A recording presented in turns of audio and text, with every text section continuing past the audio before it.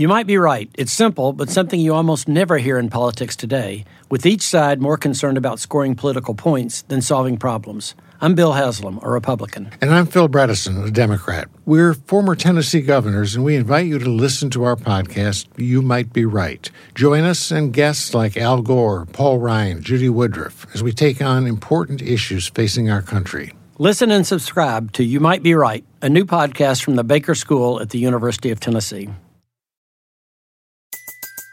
Everybody in your crew identifies as either Big Mac Burger, McNuggets, or McCrispy Sandwich.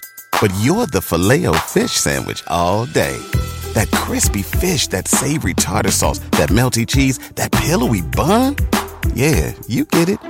Every time. And if you love the Filet-O-Fish, right now you can catch two of the classics you love for just $6. Limited time only. Price and participation may vary. Cannot be combined with any other offer. Single item at regular price. Ba-da-ba-ba-ba.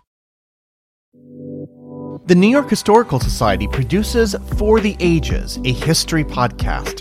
Host David M. Rubenstein engages the nation's foremost historians and creative thinkers in conversation on a wide range of subjects, including presidential biography, the nation's founding, and the people who have shaped the American story.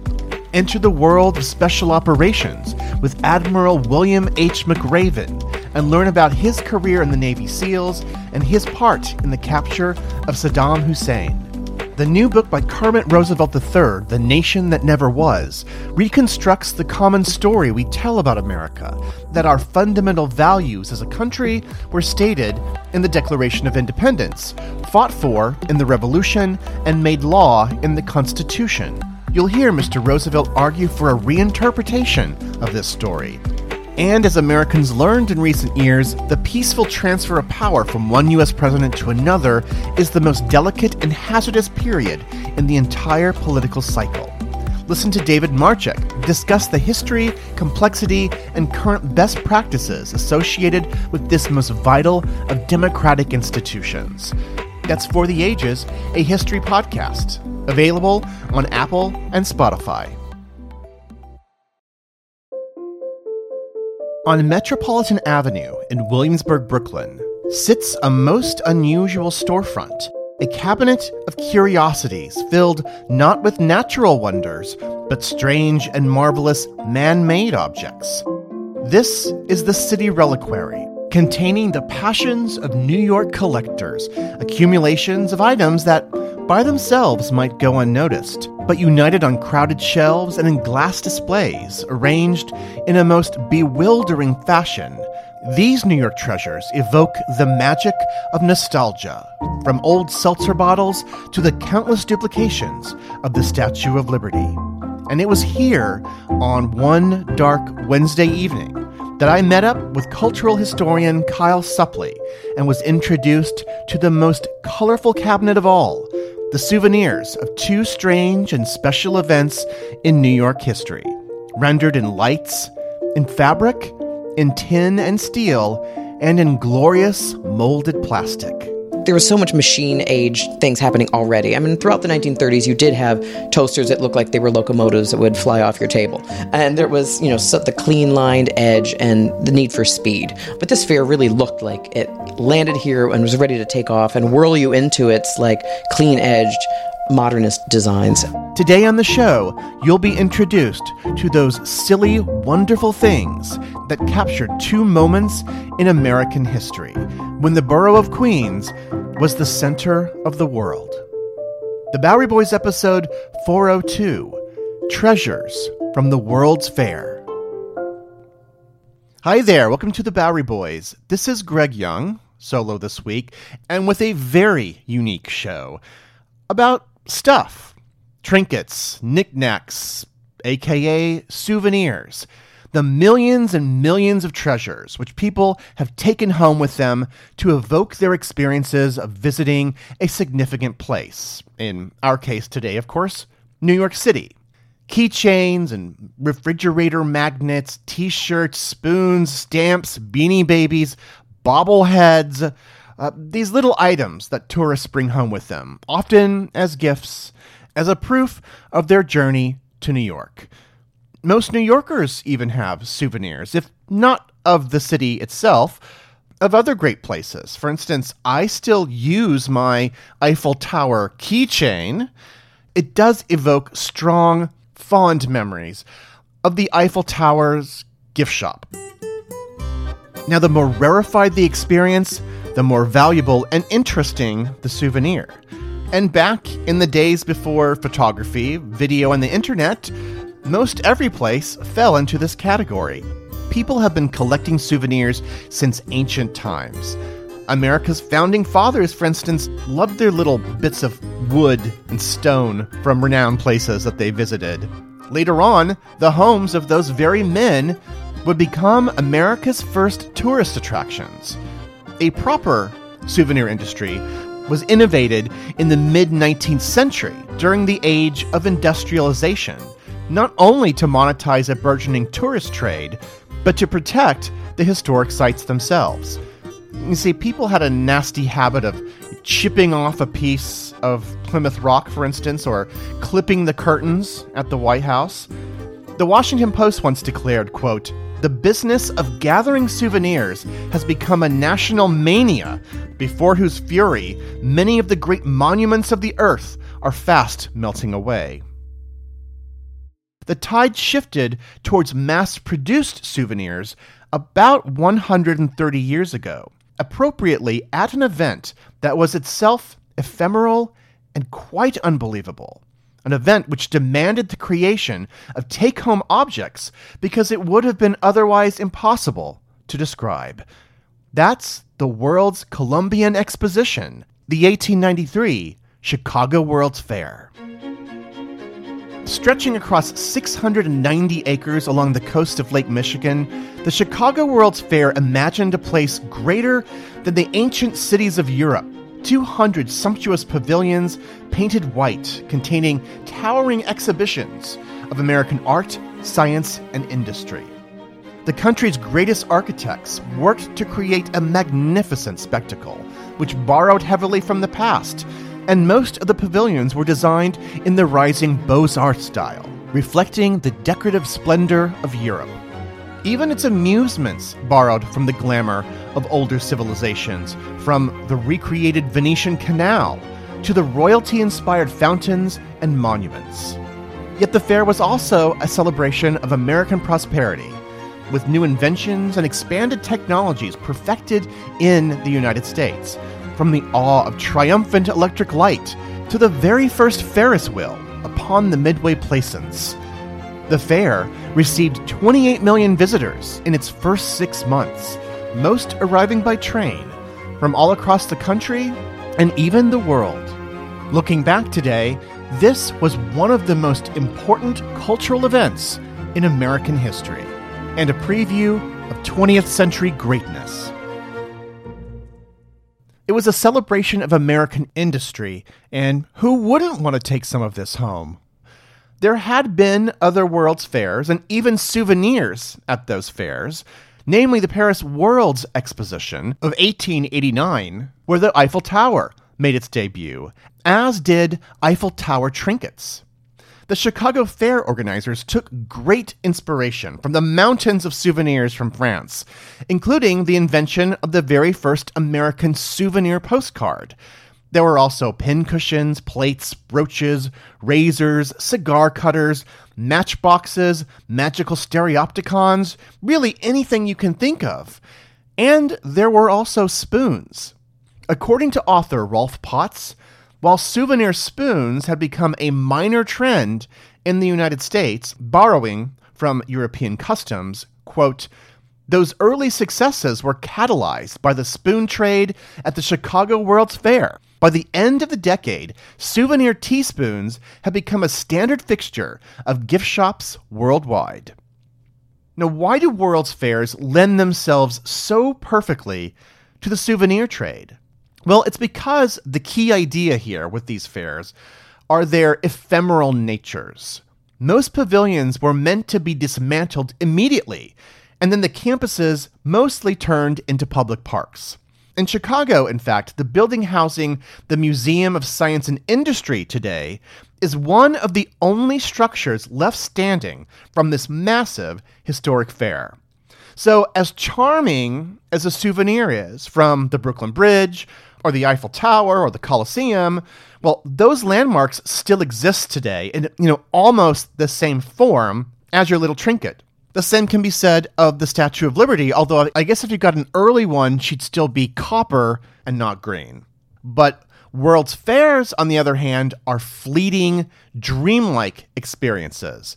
They dominate the economies of an urban area for a few years and then disappear, becoming phantom cities of the past. New York City has had a few World's Fairs over the years, including America's first fair.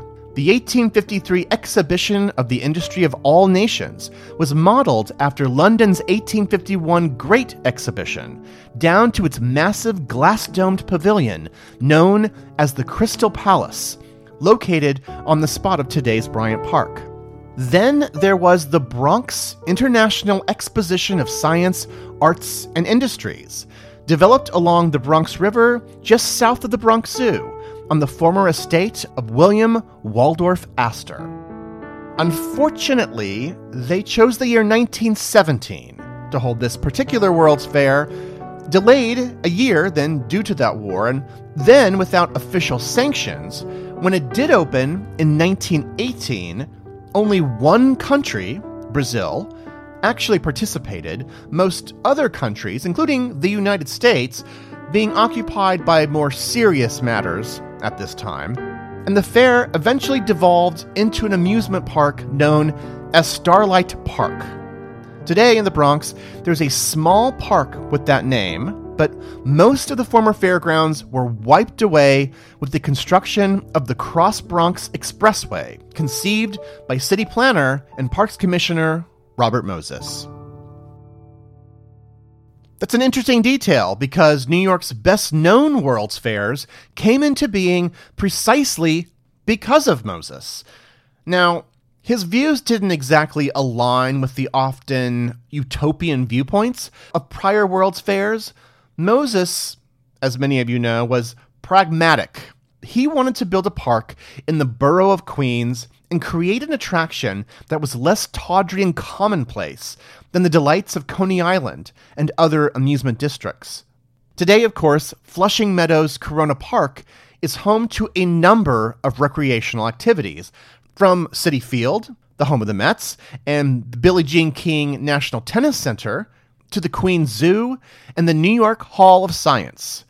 But the park will forever be known as the location of two very extraordinary and even somewhat strange World's Fairs.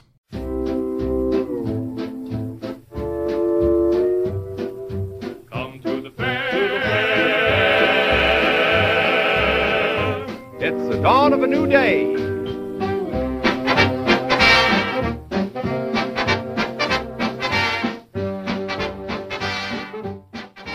The slogan for the 1939 World's Fair was building the world of tomorrow with the tools of today. And within its dozens of pavilions, visitors could witness several versions of the future, as presented by several American corporations, desperate to energize the country after the Great Depression.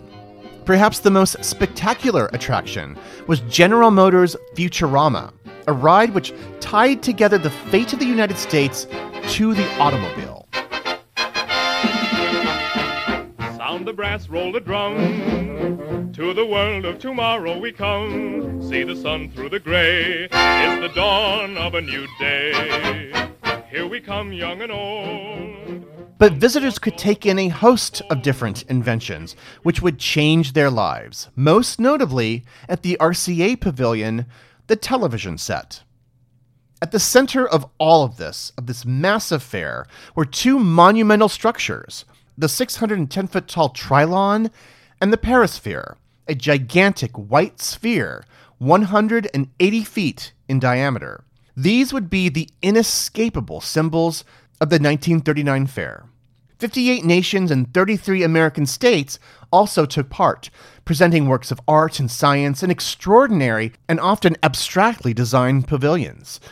But as the year was 1939, the fair could only distract its participants with images of a hopeful future for only a short time before the realities of World War II set in. By the following year, several of the national pavilions had closed, and then the fair closed on October 27th, 1940. According to the Times, quote, one of the biggest, costliest, most ambitious undertakings ever attempted in the history of international expositions.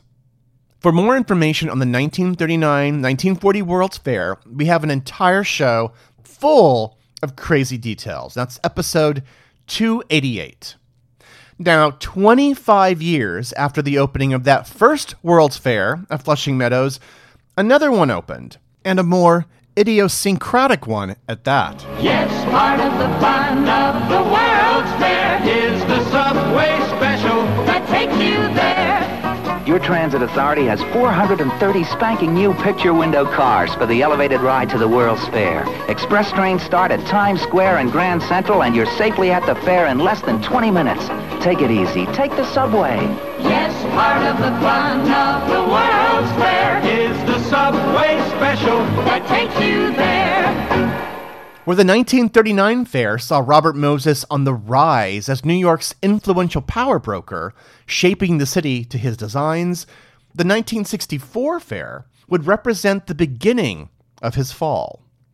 Its theme was peace through understanding, a somewhat guileless slogan for America in the mid-1960s, but for Moses, the theme was more likely peace through making money. The first fair had been a financial failure, and one that Moses did not want to repeat. It was actually unsanctioned by the official Fair Bureau, although dozens of countries and even 24 American states participated. And at the center of this fair, a new symbol, a massive globe, the 140-foot-tall Unisphere. One can truly describe this fair as space-age, both in theme and design, with corporations latching an optimistic future onto their particular products. GM brought back Futurama, which became the most popular attraction at the fair. Over 26 million people viewed a transportation future, which included aquacopters, self-propelled homes, and factories on wheels zipping past deforested landscapes. The fair ended in 1965, less charitably than the last one, and a much bigger financial failure than the 1939 fair. The park closed on October 17, 1965. According to the New York Times, the last words fairgoers heard as they left was the voice of Robert Moses over the loudspeaker. Quote, "We now commence here a new park.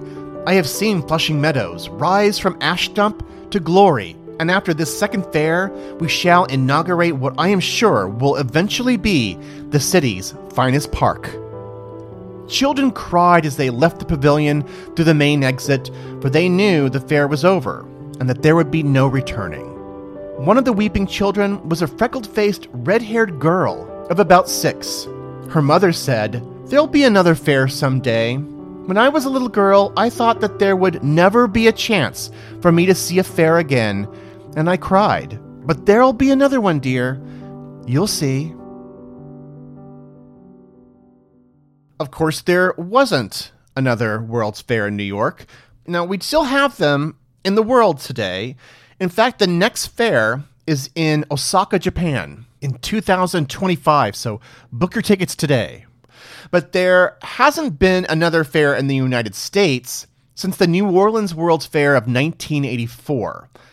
Because of this, there is something uniquely nostalgic about World's Fair memorabilia, and in particular, a fascination with collectibles from these two New York World's Fairs, which both professed to illustrate possible futures. These fairs demonstrated particular design aesthetics that have become more popular in recent years.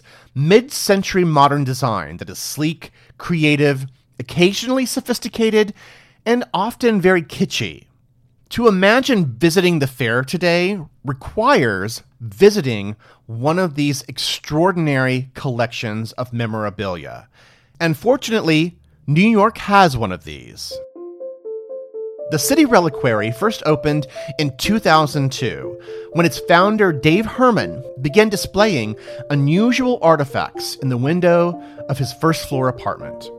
In 2006, he moved this strange and captivating display to a small museum at 370 Metropolitan Avenue in Williamsburg. The Reliquary celebrates the more unusual artifacts of New York City life, many of them actually quite commonplace, or were back in the day. The museum is more like a collection of collections, owned by many New Yorkers. It has the allure of a dime museum and the magnificence of the world's greatest flea market. We'll visit the City Reliquary and sit down with collector and cultural historian Kyle Suppley after this. Across America, BP supports more than 275,000 jobs to keep energy flowing. Jobs like building grid-scale solar energy in Ohio and producing gas with fewer operational emissions in Texas. It's and, not or. See what doing both means for energy nationwide at bp.com/investing in America. Is America's primary system working? Is the Electoral College still the best process for electing a president? Could a third-party candidate ever be successful? In a new season of You Might Be Right, former Tennessee governors Bill Haslam and Phil Bredesen gather the country's top experts to explore these issues and more as we approach the 2024 presidential election. Listen to You Might Be Right, a new podcast from the Baker School at the University of Tennessee, available now wherever you get your podcasts. Everybody in your crew identifies as either Big Mac Burger, McNuggets, or McCrispy Sandwich. But you're the Filet-O-Fish Sandwich all day. That crispy fish, that savory tartar sauce, that melty cheese, that pillowy bun. Yeah, you get it.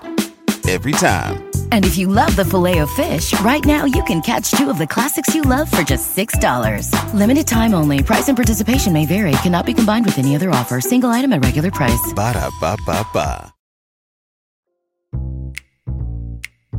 Now, I call Kyle Suppley the king of the World's Fair.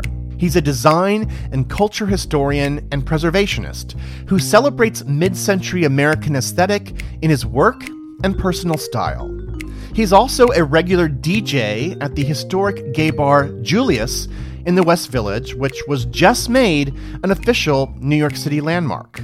But on this particular night, I wasn't meeting Kyle in the West Village, but within the intriguing corridors of the City Reliquary. We sat surrounded by the ephemera of New York's past, a stream of colorful seltzer bottles, and a wall of Jackie Robinsons. So I now find myself in what I would say is Brooklyn's Cabinet of Curiosities, a place called the City Reliquary. And I am sitting with a man who could be perhaps a human version of the Cabinet of Curiosities, a man self-described as the Thing King, the Prince of Kitsch himself, Kyle Suppley. Kyle, welcome to the show, but welcome to the City Reliquary. Hi, Greg. Thank you so much for having me. This is such an honor. And it's so great to be back in the City Reliquary. You know, I used to live just down a few blocks from here. I love to try to get here as much as I can, and such a special space. Well, let's describe this place a little bit before we proceed, because there is something about this that figures into our story today. Yeah, so, I first discovered this when I was living over here at Lorimer Street and was walking by one day, and there's a small storefront, and then there was two windows in the front, and there was a display, if I remember correctly, I'm pretty sure it was the display of flashlight. It was a flashlight collection of all antiques. First, I got excited thinking it was an antique store, as I always do. And then upon further inspection, I was like, oh, wait, this is a community museum called the City Reliquary. It's pretty great because it celebrates people who collect things about New York City or people that live in New York and collect other things, which is pretty great. They had a bunt pan, like a copper bunt pan collection one time in the windows. That was great. But I spoke to them, and they were very sweet, and they were... Well, we were all a bit younger then. This was probably 2005. Mm-hmm. But I really liked that it was run by these younger, interesting Brooklynites.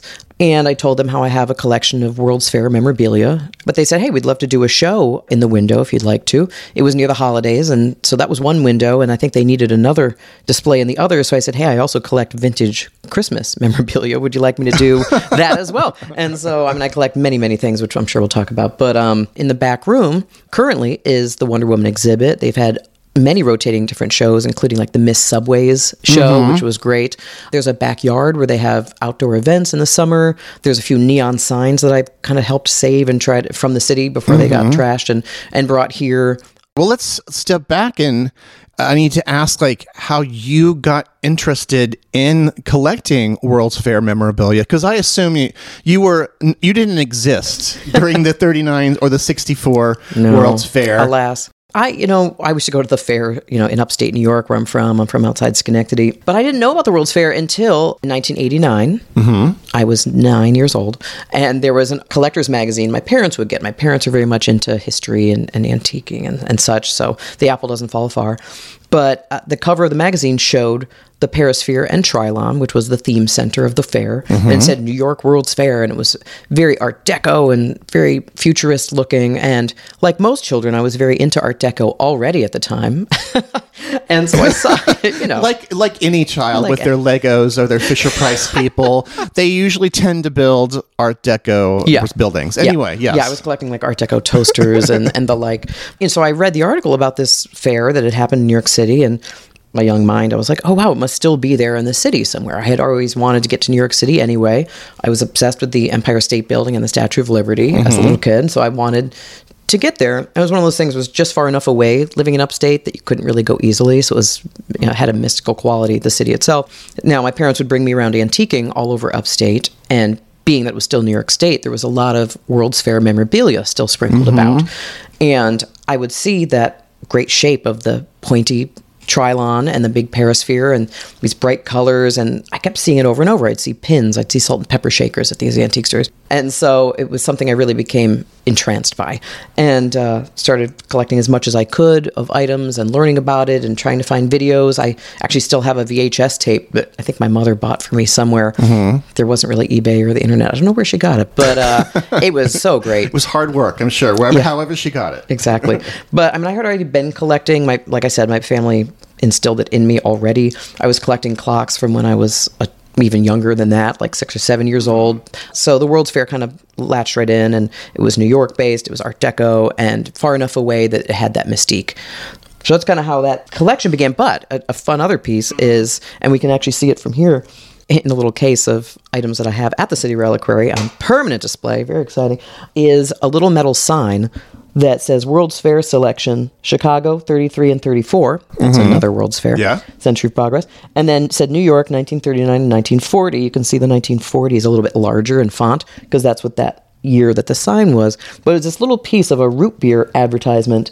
And what that is on the other side of that is a piece of wood with a chewed hole on the back of it. It was my great-grandfather's chicken coop door on the chicken coop at my great-grandma's house. That door was like there, and I was exploring to find other antiques, and I saw the little word that said World's Fair on the sign. And so I asked if I could keep it, and that was one of the first World's Fair items. It must have been 1989 or so, and here it is still with us. Now, before we dive into souvenirs and all the various items that came from the World's Fair and populated all the flea markets and garage sales that you and your parents went to, let's break down the two fairs, because today we're going to talk principally about just New York City fairs, which took place at the Flushing Meadows Corona Park. And so the first one is the 1939-1940 World's Fair. The second is 1964-65. So what's interesting is that 25 years apart. So if we were to have a fair today, we would be looking back at another fair in 1997. That's terrifying. All feel old, but that is sort of the stretch of time. But so much history obviously happens, and so many momentous events happen between 1939 and 1964. Right. So let's talk a little bit about the aesthetic of the fair of 1939. The theme of this fair was the world of tomorrow. So what are some of the motivations behind that fair, and how does that play out in some of the design, the architectural motivations of the whole fair? So there was so much technology at the time. It's funny you say that about 1997. So much changed style-wise and technology-wise between 3940 and 6465. It was like an explosion of the mid-century. Things that I really love to collect anyway. It's funny, when I was a kid, I was kind of a snob, and I loved the 3940 fair for its Art Deco nature. I thought 64 and 65 was far too modern. At the time, I was like, oh, that's tawdry and 60s and whatever. As I've aged and gone along, I've noticed how, it is very different, but still spectacular and very Jetsons-like, which we'll talk about the different type of styles. But we wanted to create something exciting and to teach people something, because at the time, the only way to really learn about technology was in magazines, Popular Science, Mechanics, etc., or on the radio, or possibly in newsreels, etc. But this was a chance to really bring everyone together and show them firsthand these processes and technologies, and to show you where your milk really came from and how you didn't have to sit there with a bucket and do it. There'd be a machine that could do it. And that was a big impetus for the fair. As they got closer to the date of starting the fair, they said, well, we need to come up with kind of a reason. They were looking at the different dates of when can we really open? And and they looked and they saw that, the inauguration of George Washington, this would be around the 150th anniversary of that. Let's use that date, which I think is always kind of funny, because I feel like they kind of shoehorned that in there. Like, well, it has nothing to do with the world of tomorrow. I suppose you could be like, George Washington represented the future. It is funny, though, because if you look at the postcards and some photos of the World's Fair, they made a humongous statue of George Washington, and he's turned looking at the Perisphere in Trilon, which the Perisphere was at this humongous 200-foot wide circle, and then the Trilon was a 700-foot tall Trilon, because there's three sides versus a pylon, as we most think of. But that was to resemble the world, which was the Perisphere, of tomorrow, and the Trilon looking up into outer space, into the future, was to stand for tomorrow. So there's this official pamphlet. I like this quote here. It says, "The eyes of the fair are on the future, not in the sense of peering toward the unknown, nor attempting to foretell the events of tomorrow and the shape of things to come, but in the sense of presenting a new and clearer view of today in preparation for tomorrow, a view of the forces and ideas that prevail, as well as the machines. To its visitors, the fair will say, here are the materials, ideas, and forces at work in our world. These are the tools with which the world of tomorrow must be made. They are all interesting, and much effort has been expended to lay them before you in an interesting way. Familiarity with today is the best preparation for the future. Welcome to the New York World's Fair." And there was so much machine age things happening already. I mean, throughout the 1930s, you did have toasters that looked like they were locomotives that would fly off your table. And there was, the clean lined edge and the need for speed. Vehicles, were obviously on the way up, and everybody was excited by that. But this fair really looked like it landed here and was ready to take off and whirl you into its clean edged modernist designs. Well, let's focus into the design even more fully, because there were dozens of pavilions. And of course, there was a sort of overall aesthetic that was sort of being dictated as well. How would you describe the overall visual effect, just in terms of architecture? The whole space, really, everything was dictated to follow a look. They hired every great architect and designer they could find, and everybody wanted to be there because it was an honor to design for this. Some of the biggest manufacturing companies at the time, from DuPont, General Electric, and again, this is talking 3940. We can talk about 6465, where a lot of people actually returned back. The look, again, was something you'd never really seen before. It wasn't your typical building with regular columns in front of it. This was to push the boundaries and limits of what architecture could be. Everything was really planned, and not only that, but the Perisphere in Trilon was the only thing allowed to be painted pure white. You basically started at the theme centers, and you kind of worked your way out as spokes. It almost looks like a baseball diamond if you look on a map, which is still with us today. The paths are very much the same. But another cool factoid that I learned was, as you walked away from the Perisphere in Trilon in pure white, each avenue that splayed out was a different color of the rainbow, starting with the lightest color and lightest tones, getting darker as you worked your way all the way to the edge of the fair on a big curved street called Rainbow Avenue. Because at night, as you walked along, all the colors of the light, you would walk through violet, indigo, blue, and green, yellow, orange, and red. Everything was planned. I mean, every fountain, from lighting, it was the first time that fluorescent tube lighting was used really in public, which the place was awash in this cool white glow at night, which had to be really fabulous. And, neon was very popular and already kind of on its descent a little bit. People were like, neon's a little tawdry. You got a lot of liquor signs that say that. So you could use neon if you were a designer, but it had to be indirect. It had to be hidden. So that even gave it a really beautiful mystical quality. Wow. What were some of the more popular pavilions and exhibitions of the 39 World's Fair? Well, yeah, I mean, if you see the fairgrounds today, it's surprising how much open space there is. There's often a lot of soccer games and barbecues going on. But you have to realize, like, almost every inch was packed full of buildings. And often they would be 5 stories or taller of these different towers. And, you know, they were manufacturers that people either were starting to learn the names of in 1939 and 40, but that are still with us today, many of them. From Westinghouse, that had the famous time capsule to be opened in 5,000 years, which is still there. I love that in Flushing, Queens, off of the Grand Central Parkway, is a time capsule. That humans will open in about the year 6939. I'm sure that'll happen. I know. There was the General Motors had Futurama, designed by Norman Bell Geddes.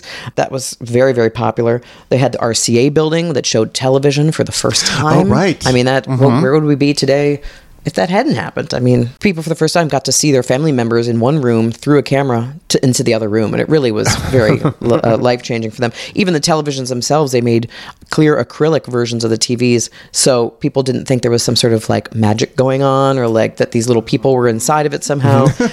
But I just love that. I mean, Borden's was there. Elsie the Cow. Elsie the Cow, which was one of the most popular exhibits there. I mean, you had Wonder Bread. You could see how bread was made, how exciting and thrilling. That kind of bread, Wonder Bread. Exactly. You had the famous parachute jump from Lifesavers Candies, which was moved after the fair out to Coney Island and is still there today.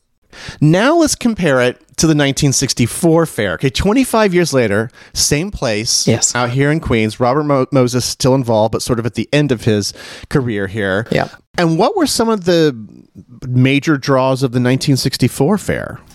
Yeah, so there was really great things to see, including the International Business Machinery, of course, IBM. It had the Eero Saarinen designed egg, and it was really fantastic. You could get out of the sunlight under the shade of green and blue plexiglass canopy of trees, and you could stand under there as you waited to then get on the stadium seating. Once it was filled up at a certain time, they pushed a button, and the whole seating area slowly went up into the egg that closed underneath you. And then a guy came up on a platform through the floor. It was supposed to be really amazing. Again, I wasn't there, but I've heard a lot of stories. But once you were inside, there was like a 360 film projected throughout the egg showing a day in New York City. Another one was like a dinner table with all food along it. And you can actually see some of these on YouTube today. I recommend anybody go type in World's Fair in YouTube. You can add New York if you want, just the New York ones, but it's great. I mean, they showed every night there was fireworks from I think 8 to 10 p.m. I'm sure the neighbors loved it, but you can really place yourself there. And it was some of the first times at 39 where the color film and photography was really first shown, and you could purchase it yourself. So there's a lot of even color video, which is really great to watch and see. But you had Sinclair's Dino Land at the 64 World's Fair, where you could go thank the dinosaurs for what they gave us to Sinclair for oil and watch them. They are the oil that we are thanking them for. Yes. All right. You had the amazing underground home, showing what the future could be, whether you like it or not. There's rumor it might still be underground, which is. Do you think it's still there? You know, I like to think it is. I always show some images when I give my tours there of these women hanging out in their underground living room or barbecue grill area. Of course, it's all underground. But I like to imagine that the decor is all still in place and untouched. I'm sure they pulled all that out, but I feel like they probably left the frame of the building. I bet the frame of the building's still there. But maybe the magazines and the coffee table are gone, but maybe the framework is there. Exactly. I hope the women got out. That's always at least in the photo, I'm sure. Very key. You had General Electric's Progress Land that was brought to you by Walt Disney. And then you'll be singing it for the next 3 weeks. But Disney also paired up with Pepsi-Cola and UNICEF to bring you It's a Small World. And that was the first time people got to discover and see It's a Small World, which then, moved down to Florida after that because he realized, I want to do this all year. Forget this New York weather. The problem is that this was not really an officially sanctioned fair like the other one was. Right. So how did that play out in terms of the look of the whole place and the sort of whole general aesthetic of the 64 World Fair? How much time do you have? No, I'm kidding. So I mean, things changed, as I mentioned, so much so. I mean, when I look at all the different items that I collect, clocks, lamps, toasters, lighting, a lot of home goods I love to collect. But even fashions and styles changed so drastically during that time. And each decade really kind of had its own distinct look, from Art Deco to the Machine Age to the 60s with its futuristic look. They actually call it Googie. Not Google, but not Googie. Google, but Googie, which was a coffee shop in Los Angeles. That was very emblematic of this Jetsons type futuristic 60s look when you think of the Jetsons. And that's what they kind of call this style. To me, it's interesting. It wasn't as cohesive. The whole fair was not as cohesive. I think each designer by then was like, I'm going to be the standout architect. I'm going to make my own design. So it kind of had the similar look, but not as cohesive and gorgeous in my mind as 39 and 40. But they wanted to make more money, so they were like, they lost a lot of money in the first fair. They had this fairground, it was still there. They even reutilized some of the buildings from the New York City building, which was reutilized and is now still with us today, is the Queens Museum. So, they re-put the fair on once more. But the look was definitely a little bit more outrageous. If you think, it's funny because there's not a ton of buildings left in the city that are that Googie look. If you go to Los Angeles, you see a lot more of that. It's because they're mostly not practical in a dense city, right? Right. Well, that's another thing we didn't bring up too, but all the art designs and architecture that was built for these fairs were designed and planned to only be there for 2 years. The fairs ran from April till October, the nice time of the year here in New York. And, they weren't designed to last forever. Even the New York State Pavilion, which is still with us and is undergoing renovation, thankfully. Of course, I wish they could have stayed around, but with the weather and snow and ice and all that, it's very difficult. But again, there was something about the ephemera of these fairs that also led to so much of the objects and items that I and others do collect. And people bought tons of it because they didn't want to forget the fair, kind of knowing in the back of their minds that all this majesty and amazing art was going to just poof, be gone, and this will turn back into a park, as it has. Well, we're going to get more into the collection here and into the souvenirs and into those remaining artifacts which exist. A look at the souvenirs and the treasures of the World's Fair after this.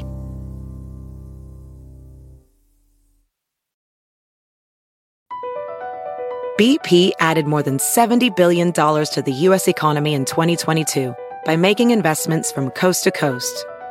Investments like building charging hubs for fleets of electric buses in California and starting up new infrastructure in the Gulf of Mexico. It's and, not or. See what doing both means for energy nationwide at bp.com/investing in America. You might be right. It's simple, but something you almost never hear in politics today, with each side more concerned about scoring political points than solving problems. I'm Bill Haslam, a Republican. And I'm Phil Bredesen, a Democrat. We're former Tennessee governors, and we invite you to listen to our podcast, You Might Be Right. Join us and guests like Al Gore, Paul Ryan, Judy Woodruff, as we take on important issues facing our country. Listen and subscribe to You Might Be Right, a new podcast from the Baker School at the University of Tennessee. Everybody in your crew identifies as either Big Mac Burger, McNuggets, or McCrispy Sandwich. But you're the Filet-O-Fish Sandwich all day. That crispy fish, that savory tartar sauce, that melty cheese, that pillowy bun. Yeah, you get it. Every time. And if you love the Filet-O-Fish, right now you can catch two of the classics you love for just $6. Limited time only. Price and participation may vary. Cannot be combined with any other offer. Single item at regular price. Ba-da-ba-ba-ba. So I want to talk now about not the big stuff of the World's Fair, but the small stuff, the souvenirs. Now, you set up the fact that what's so important about these souvenirs is the fact that these fairs are not around forever. They're just there for a couple years, and most of them are torn down. So they're really just memories. And so this is perhaps an era where some people may have had cameras and may have had video cameras, but for the most part, to remember a fair is that you bought a souvenir from it, right? Yes. And I think also, again, it was the Depression, so a lot of people went without. But to come to the fair, and they went nuts in creating everything they possibly could, emblazoned with the Perisphere and Trilon for 39 and 40, or the Unisphere in 64, 65. Not only that, they would have, whatever building you went to. You could have the Electrical Products building emblazoned on a, small ashtray or whatever it may be. I mean, they made everything. And it was upwards of 175,000 design patents were approved by the New York World's Fair Corporation. It was somewhere in that vicinity. And I don't doubt it because, having looked on eBay over the years and gone antiquing, they really created just about everything. I mean, you could get bud vases. You could get 3D glasses. You could get a Perisphere and Trilon planter, because who doesn't need that for the next 40 years after being at the fair? You could get a kitchen and table and chair set that you could even buy, not even just at the fair. Once you went home, they sold it in furniture stores. So these were more than just little trinkets. Like, you could really take a substantial part of the fair back to your home and make it part of your home. Yes. I mean, they ran the gamut from small little tiny pins to even shirt buttons.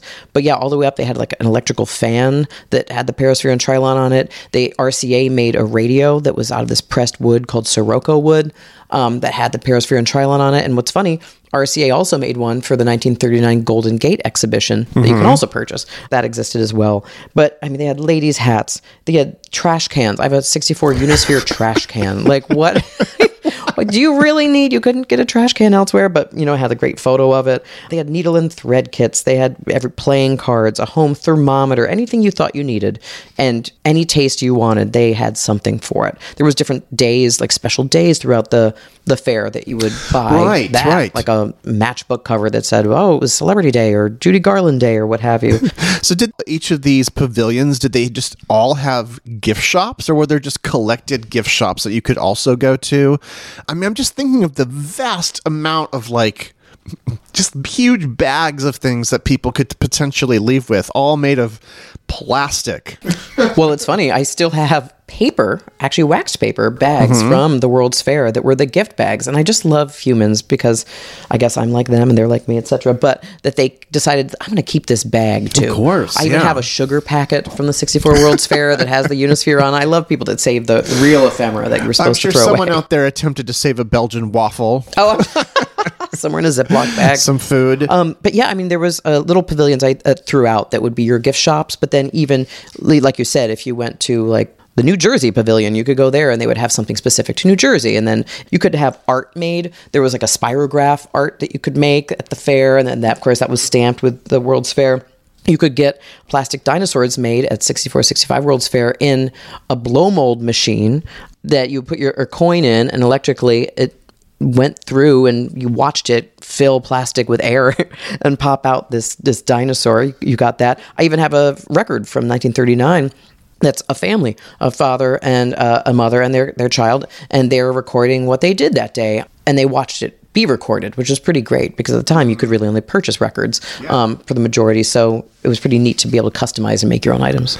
Well, you have a couple on hand here. I don't want to disturb the display case with all of those wonders, but maybe you could describe like 3 or 4 of your favorites in your personal collection. Sure. So you'll see there on the upper left, I have the Perisphere and Trilon lamp. It's one of my favorites. And what's funny about that is the base is all I found originally at an antique store, and it said New York World's Fair, and it was just this black wood, nice polished, wood piece, but it was missing all the rest. And I guessed that at the time they probably used a white glass dome that was pretty popular at the time for many ceiling lamps. Went to a hardware store, found one, it fit perfectly, it's the exact scale. And then the Trilon next to it, I think I made that when I was around 13 years old out of artist paper and folded it and made the scale correct. So that's pretty much what it would have looked like. So it is when you're in an archaeological dig and you find only part of a dinosaur and the rest of it you've got to piece together yourself. Yes. So that's what you've done here. It is a lamp in the sense that the sphere part is like where the light bulb is. Yeah. It's also pretty special because it lights up just the one side of the Trilon, kind of giving it that Art Deco mystery in and of itself. And at night as well, the Perisphere was actually projected upon with clouds that looked like they were moving around it. Again, this is 1939, and how they did this is pretty amazing. Yeah. On special holidays, they would project different colors. They'd put a jack-o'-lantern on it around October at the end of the season, red, white, and blue for 4th of July. So this kind of recalls that. But not only this type of lamp, and I'm also a lamp collector, a clock collector. So it's funny, all those things I collect were also sold at the World's Fair. You could get your desk clock, your alarm clock. But they made like Aerolux bulbs, which are those glow bulbs you might think of. They were made for many years with like flowers glowing inside of the dome. Yeah. But they made a Perisphere and Trilon version. Not only did they sell the bulb, but they sold the Sirocco wood, once again, surround that showed the Perisphere and Trilon with this glow bulb in the middle of it. Unfortunately, I don't have that piece. It went for way too much money on eBay years ago. But if anyone has one, call into the Byward Boys and they'll let me know. Some other favorite items here. You've got like the little viewer, like a little film viewer where you could go home, which is kind of a really smart one. It's sort of like a ViewMaster, It's like right? a ViewMaster. This one was just a single view, but you get like 50 views for this little film roll to really bring you back to everything that was at the fair, even something maybe you missed. And just basic images of the fair. So as though you had taken those pictures, except you could see them in this little tiny ViewMaster that you held up to your eyes. Yeah. Okay. I love up at the top there, I have the snow globe with blue snow and then an ashtray attached. Of course. Well, there probably were lots of ashtrays. Oh, so many ashtrays, lighters, all the smoke-a-rama. So many cigarettes, so many cigarette-based souvenirs, I'm sure. Yeah. Okay. I can almost smell the fair from here. But it's also funny, you may notice briskly looking at this, but I always bring this up, that the colors of the fair in 39 and 40, the official colors were this darker, nice orange and a darkish navy blue. And because those were the colors of New York and also the colors from Amsterdam way back, people say, well, those are the Mets colors. I'm like, well, yes, it's the New York Mets. So they used the same colors. And then in 64, 65, they did orange and blue, but the blue kind of turned a little bit more of a turquoise look because that was the trend in the 60s to be a little more modern and Jetsons-y. I think they took some liberties there. That's a favorite. Oh, another favorite is the salt and pepper shaker you see there. That is, again, the Perisphere and Trilon in its shape. But it's pretty fantastic because it's stuck together as one piece, not to itself, but to the base. And then the holes are on one side of the Perisphere and the other holes are on the other side of the Trilon. So it was a one-piece salt and pepper shaker. So you could turn it one side, take your pepper. So salt, I just turned it to the left. Exactly. And then if I wanted pepper, I just turned it to the right. Yep. Okay, it doesn't look like it holds very much, but not it's very a ton. practical. Exactly. No, practicality was not at the top of the plan here. Oh, and Kyle, you're pulling out some sort of interesting.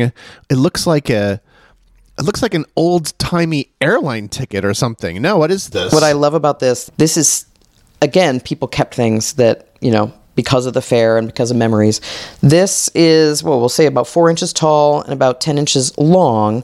It's like a long envelope, and this is New York World's Fair 1939 Incorporated, just to be clear. Okay. And this is Scott Tissue Towels, individual soft, absorbent, and sanitary paper towels, as you would pull out of a metal machine. But it came in a packet? It came in a packet, but look, up at the very top, it says, contents, 2 paper towels, 1 cent. You would mail this as a postcard to your family out in wherever they were. Paper towel.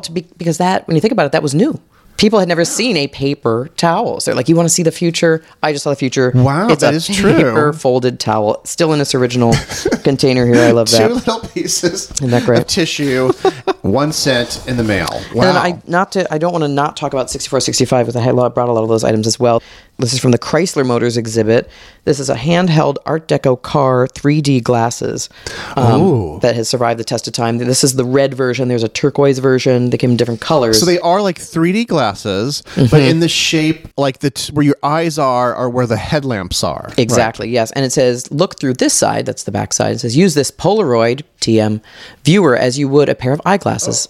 By the way, Kyle, before we continue, I forgot to even reflect upon your fabulous shirt that you're wearing, which is a large collared shirt that is covered with the design of the 1939-1940 World's Fair, just repeated over and over again. So yes, this shirt is a crossover collectible and one of my favorites. This is printed with, like you said, the Perisphere and Trilon in blue, and then says 1939 World's Fair, and it's repeat print throughout. But this shirt with its big collar and big cuffs, maybe you can kind of imagine the swinging 60s bands wearing shirts in this shape, because this is actually a late 60s shirt, which is kind of funny because by looking by the tag on it, I don't think it's from 64, 65, and the collar is so large, I'm pretty sure it was more late 60s, early 70s. At the time, I also collect disco shirts and shirts from this era, the late 60s and 70s. They were really looking for any print they possibly could to wow you and to outdo the next designer. So this is a World's Fair throwback shirt, vintage even then, looking back. People dress in retro things now. They wear Speed Racer t-shirts or what have you. So this is just an example of that, but it's just a reflection of the World's Fair from 25, 30 years before. Right. And Kyle, that's not your only article of clothing that is World's Fair related. You're also wearing a gold necklace that looks pretty good with this like early 70s shirt, I should say. Thank you. Yeah, this is a special treat for myself that I found on eBay. It's pretty fantastic. You can see it's the Unisphere. Mm-hmm. So that's the 64-65 World's Fair Theme Center, which is still with us today in Flushing, Queens. And the fantastic part about this, it's kind of see-through. You can kind of see the Unisphere. You can see the little holes around it there, and the reason being, when you push the bottom of the necklace charm, you push in the base and the Unisphere glows up around your neck. It lights up. That's amazing. So it's actually gold. It's a gold little sculpture with a tiny, tiny little light bulb that you cannot replace. So I try to use it sparingly. But and it takes a tiny little watch battery in the base of it, which is pretty great. I actually found the original advertisement for it online as well. This was sold in a jeweler shop in Manhattan. One of my prized possessions, I have to say.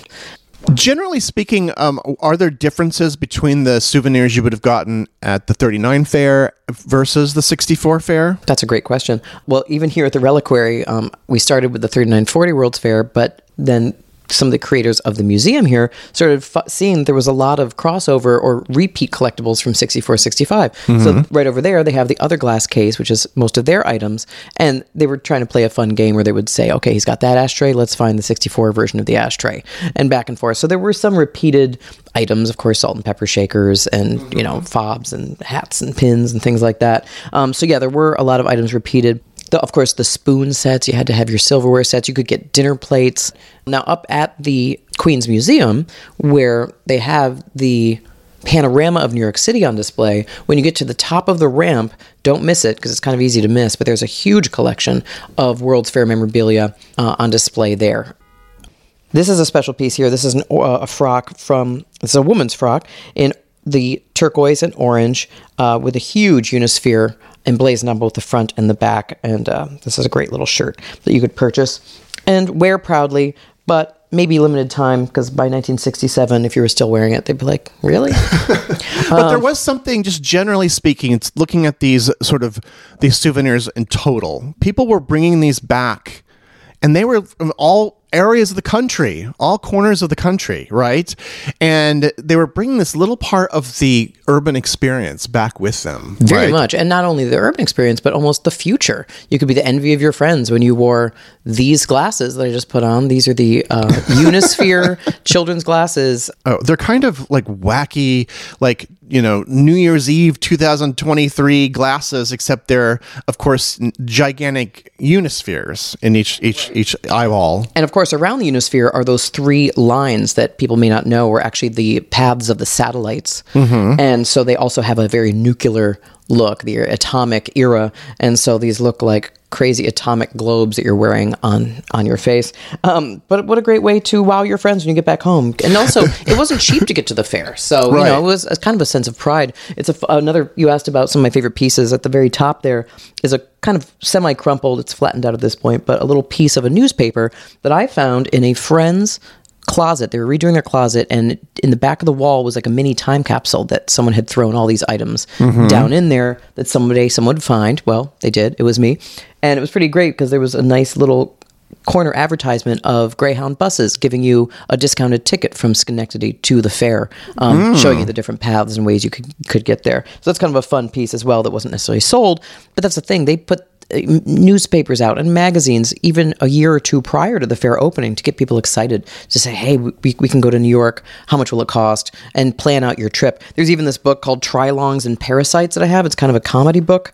The World's Unfair Guests by Ole Olehi. Wait, so it says Trilon and Parasites. Trilongs and Parasites. And I haven't read the full book, but from what I've read, it's kind of a comic, which is pretty funny because it's from 39, but about all the people that if you lived in New York City, that your family is going to come and try to couch surf and crash and may never leave, and how to avoid that. It's pretty funny.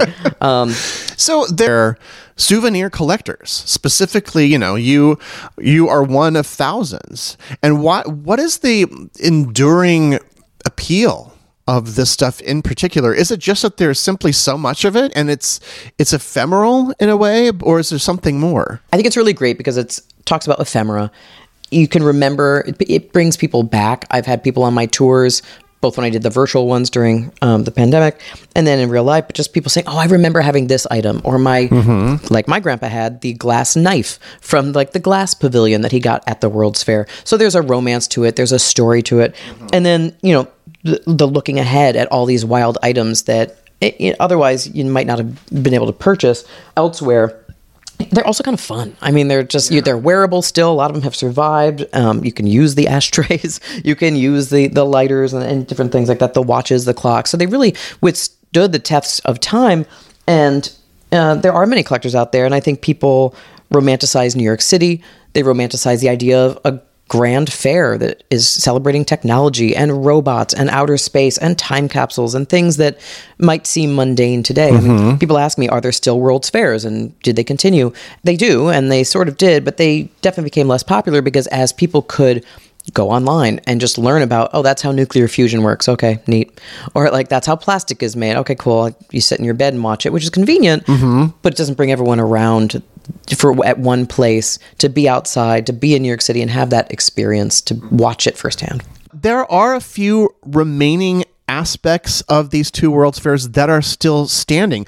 Some of them are not standing in New York City, but are still standing, right? There's the huge tire that was the Ferris wheel that's out in Detroit along the highway. I'm not sure which highway, but I haven't seen it myself yet, but they kind of rolled that one out there. Yeah, they got that all the way to Detroit. Exactly. Okay. We have, as mentioned earlier, we have the parachute jump that has moved out to Coney Island. There's the amazing lampposts from the 64 World's Fair that kind of look like Rubik's Cubes, and there was 76, I want to say, or 78 different designs for each lamppost top that were different configurations of these cubes and different colors that kind of let you know which zone you were in. Both fairs were broken up into different zones, from food to transportation. So those lampposts after the fair were sold off to many different places. One that I actually did get to go see, which I'm glad I did because it's basically no longer with us, but was Penn Hills Resort out in the Poconos. And that was built in around 66, 67. And it was very much one of those like heart-shaped tub, very mod 60s hotel. Well, not even a motel, a hotel, but a full resort. And the whole parking lot was filled with these lampposts, and they were still there only a number of years ago when I went. And I heard that some collectors, speaking of many collectors out there, purchased them for their yard and have been renovating those. They didn't hold up so well over 50, 60 years now because they were plexiglass and the color kind of faded, but it had to be pretty cool to see those if you'd been at the fair, to say, hey, there's that lamppost again. That was a piece. The benches, so many benches from the World's Fair, not only the 39 and 40, which is indicative because you could see the loop, it's a wrought iron circle on the ends. That was from the 39 fair. There's a few of those sprinkled about. I saw some the other day downtown by City Hall, I think it was. And then in 64, 65, they had the more Googie Jetsons designed. The legs kind of look like little, almost like angled, curved rocket designs almost. But those were sprinkled throughout New York City. There's some in Astoria. They're all over the place because they didn't need them all to stay in the fairgrounds. They were everywhere during the fair. They've kept a few there for the park, but they didn't need all of them. And then there's the New York City building, as mentioned, from 3940 is still with us, and that's now the Queens Museum.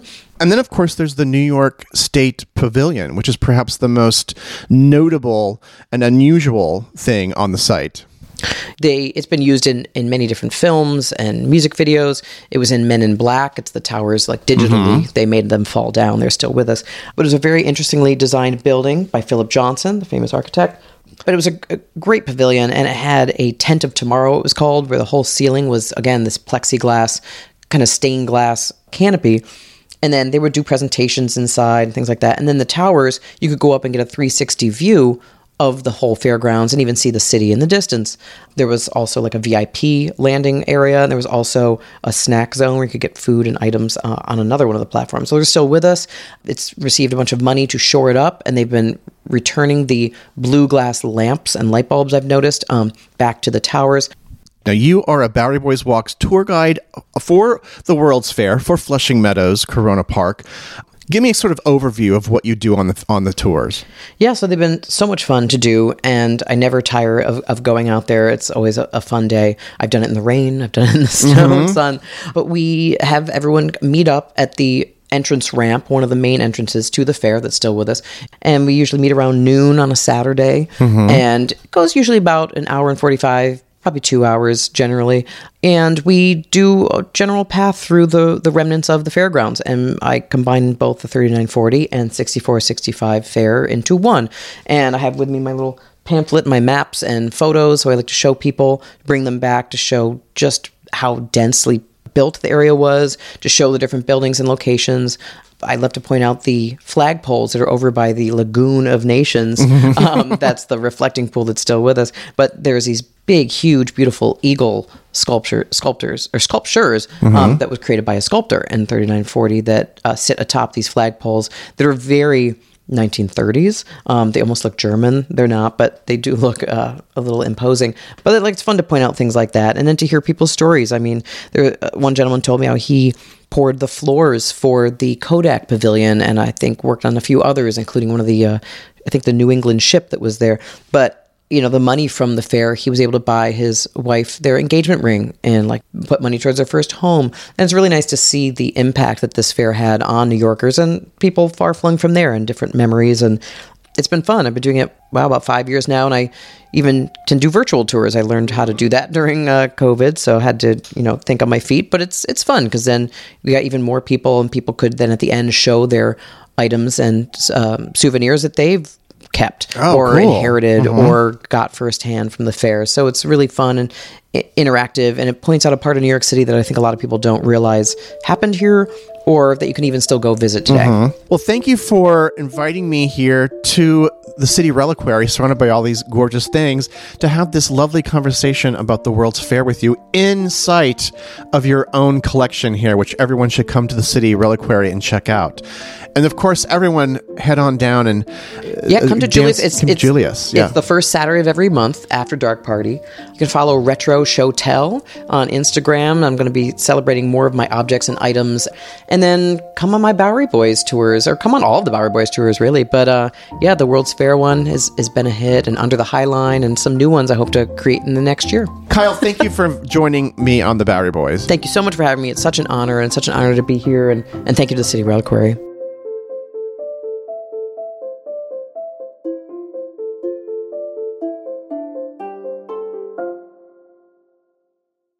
I want to thank the City Reliquary for letting us record this interview there. It was just an absolutely perfect atmospheric place for such a discussion. Of course, Kyle's collection is there, and I want to thank Kyle for joining me and opening and revealing a whole different side of the World's Fair that I had never really considered before. City Reliquary is open on the weekends. It's in Williamsburg, Brooklyn. Visit their website for information on opening hours and how you can take a gander at Kyle's collections. Now, you can take a look at some of my pictures that I took during the interview with Kyle, and of course, some of these artifacts and that crazy shirt that he was wearing. You can check those out on our website, BoweryBoysHistory.com, and on our Instagram page, BoweryBoysNYC. I'd also like to turn your attention to another Bowery Boys episode from several years ago called Ruins of the World's Fair. That's episode 173, featuring an interview with filmmaker Matthew Silva about his film on the New York State Pavilion, a building which Kyle and I spoke about here on the show. That film is called Modern Ruin, a World's Fair Pavilion, and is partially responsible today for the structure's rehabilitation. So that's a fun show to revisit now, since the building seems to be doing much better. It's a more hopeful show. We have had so many new signups on Patreon this past week, and I just want to thank you. I'm just so overwhelmed, and thank you to all of you, but especially the brand new members.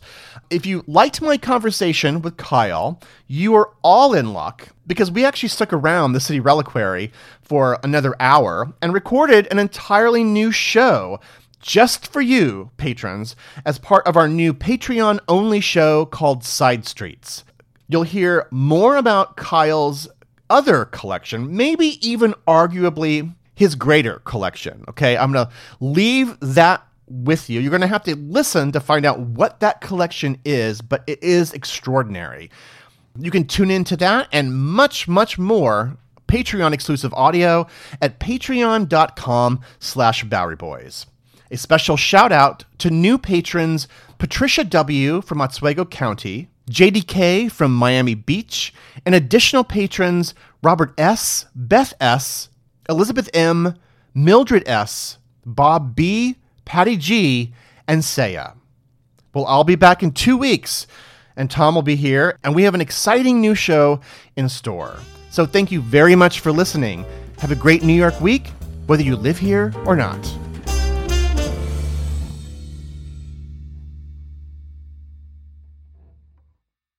You might be right. It's simple, but something you almost never hear in politics today, with each side more concerned about scoring political points than solving problems. I'm Bill Haslam, a Republican. And I'm Phil Bredesen, a Democrat. We're former Tennessee governors, and we invite you to listen to our podcast, You Might Be Right. Join us and guests like Al Gore, Paul Ryan, Judy Woodruff, as we take on important issues facing our country. Listen and subscribe to You Might Be Right, a new podcast from the Baker School at the University of Tennessee.